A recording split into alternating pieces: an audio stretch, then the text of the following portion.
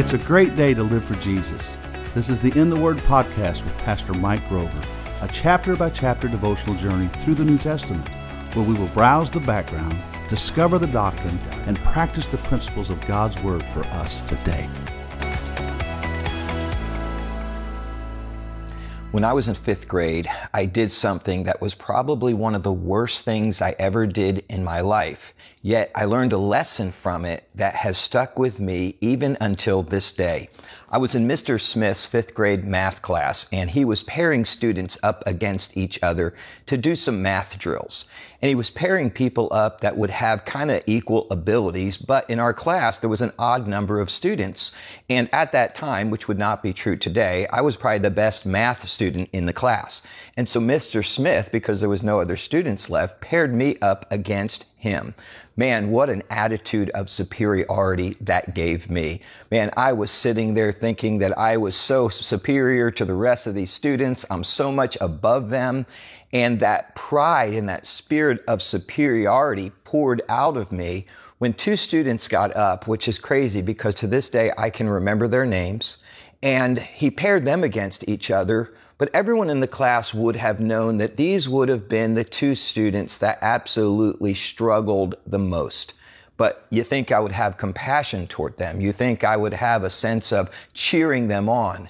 No, what I did was laughed and mocked because I was so caught up in my own superior attitude. And Mr. Smith did something that has served me well to this day. He laid into me like dumping a ton of bricks on someone. And man, he chewed me up and down so much that I think he forever cured me of having that attitude of superiority. Now, this is what's going on in Luke chapter 15, but instead of Mr. Smith and me in his math class, we have Jesus and the Pharisees. And it's the Pharisees with this attitude of superiority, and it's Jesus bringing the life lesson. And in Luke 15, verse 1, it says, "Then drew near to him all the publicans and sinners to hear him. And the Pharisees and scribes murmured, saying, This man receives sinners and eats with them. And he spoke this parable unto them." So here you have the Pharisees and the scribes and their superior attitude against the publicans, the tax collectors, the outcasts in their culture, and the sinners, which was a general term for the common men of that day in the Pharisees' eyes. And so in this story, you have the classic law versus grace setting, duty versus delight. And Jesus begins to teach them here a lesson about the heart of God and how it should be our heart as well toward people. And it says here, the Pharisees and scribes murmur, saying, "This man receives sinners and he eats with them." You see, sitting down to eat a meal with people was really a symbol of acceptance of them and bringing them kind of into your inner circle, as it were. And here's Jesus, man, spreading his table and inviting all who would come to the table. But the religious leaders of that day, they had a real problem with this because the Pharisees, although they professed to represent the Lord and his word, completely missed the heart of God.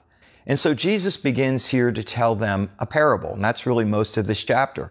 Now, it's interesting because it's a parable, but there's 3 stories within the parable. The first story is about a lost sheep. He said, which of you, if you had 100 sheep and one of them went astray, you wouldn't leave the 99 to go and look for the one? And then he tells a story about a woman who has these 10 coins and she loses one of them. And she immediately drops everything else and lights a light in that probably windowless room and starts to sweep that earthen floor, trying to find that coin, that valuable coin to her. And then he makes it real personal, and he tells a story about a man who had 2 sons, and one of the sons rebelled and took what he had coming to him and left and went into a foreign country, and there he wasted his money, he wasted his life, blew it all, man, just destroyed his life. And the other son, the older son, the one, by the way, who would have gotten the primary inheritance, probably 2/3 of it, and the younger son would have gotten 1, and he stayed there and he just kept serving right along. So you got these three stories that he's really using to rebuke the Pharisees and to show them the heartbeat of God for people. Now, there is a connecting glue between the stories because when he finishes the first two stories, he gives a summary. First of all, the lost sheep, they find the sheep. The guy comes home with the sheep. And in verse 7, he says, I say to you, likewise, joy will be in heaven over one sinner that repents, more than over 99 just people who do not need repentance. Now you say, well, Pastor Mike, I know the Bible a little bit, and I know there's no one out there who doesn't need forgiveness. There's no one out there that doesn't need repentance. Absolutely right. But what Jesus was doing, he was really facing the attitude of the Pharisees who would have saw themselves as righteous and acceptable to God. And Jesus said, you know what? There's more joy in heaven over one of these publicans and sinners sitting at the table with me if they'll repent and come to faith in me than they are over 99 of you who think you don't need repentance. Then he tells the story of the woman with the coins. And then you have the summary in verse 10. Likewise, I say to you, there's joy in the presence of the angels of God over one sinner that repents. The woman found her coin. The man found her sheep. And in both cases, there is rejoicing over them. The first one says there's joy in heaven. The second one says there's joy in the presence of the angels of God. Now, the third story, the story of the lost son, doesn't end with that verse, but it ends with something even more pointed. So this son rebels against his dad and says, I want my inheritance now. I don't want to wait around for it. And the dad gives them their inheritance and he takes off. And he squanders it and he blows it. And man, he finds himself in a pig pen working really just so low down that he's ready to eat the same food the pigs would eat. And you have to understand, in the Old Testament economy, which is where we are here because we're before the cross, a pig was considered an unclean animal to the Jews. That would have defiled them. But this guy had gotten so low, he didn't care about his heritage. He didn't care about anything. He just wanted some food. And in that moment of the lowest point, the Bible says he came to himself. Man, he woke up and he said, I'm going to go back to my father. It was so much better there. And I'm going to say, just make me a hired servant. You don't have to treat me like a son. I just need a bed to sleep in and some food to eat and just be near to you and remember the kindness that you showed to me growing up. And the Bible says he went back home, and even while he was a great while off, the father ran to him and fell on him and he kissed him. But instead of saying there's joy in heaven over one sinner, now the father in the story takes on the persona of the Father in heaven. And in verse 22, it says, but the father said to his servants, bring forth the best robe and put it on him, and put a ring on his hand and shoes on his feet. Man, the best robe, position back, the ring, the sign of the family authority, and then shoes, sandals on his feet. Well, what's that a symbol of? Well, that he wasn't a servant, he was the son. The servants would have been walking around barefoot, but no, he was going to have sandals on his feet. So the father was welcoming this son back into full privilege into the family. And so what Jesus is showing us here in this is that this rejoicing in heaven over sinners repenting is being provoked by the heart of the Father. It's the Father that told them to rejoice. It's the Father that told them how to accept him. And you see, here's what we have to catch.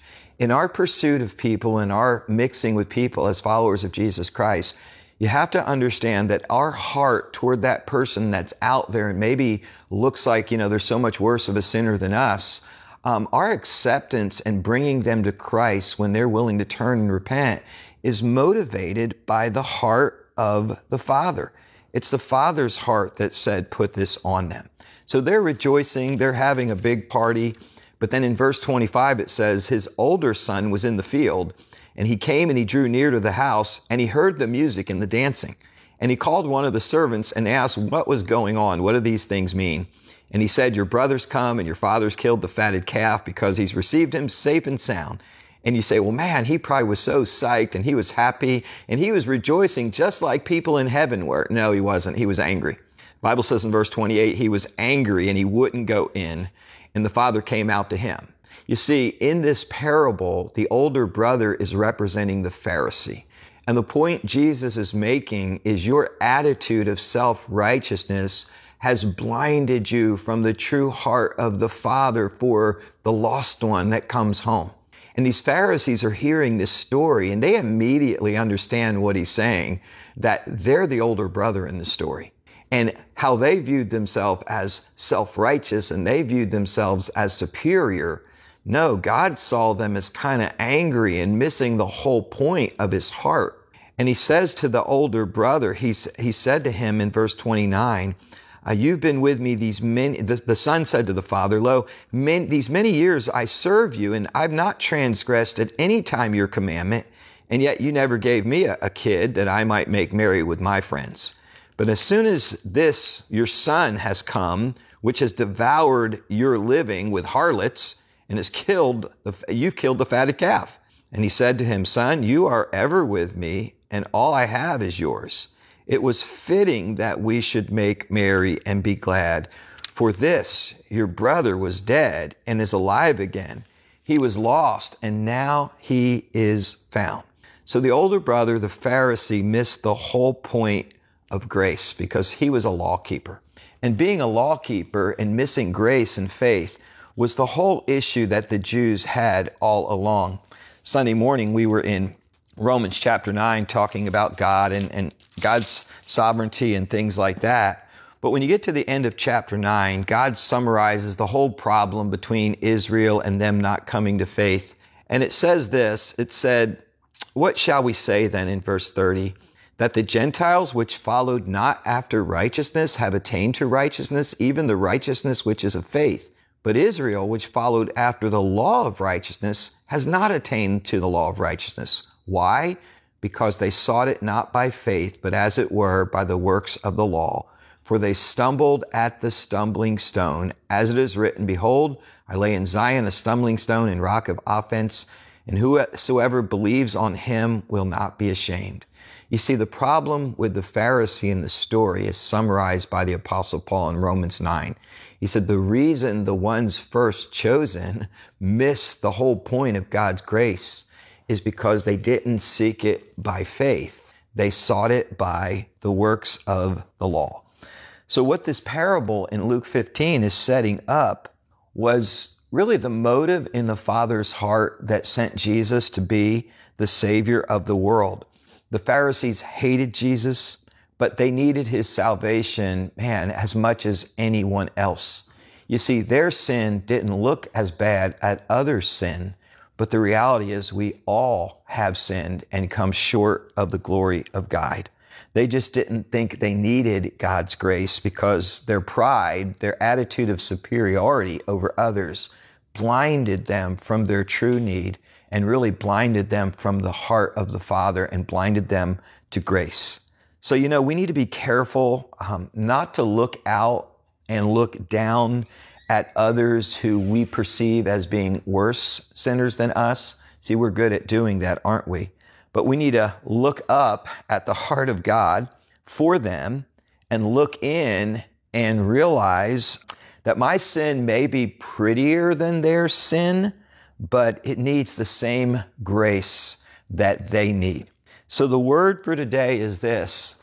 As we look out and we see people that somehow we perceive as in so much worse living behavior and choices than we're making, our attitude, rather than being one of superiority to them, should be one of the heart of grace from the Father for them, and really ought to come down to this old adage, there go I, but by the grace of God.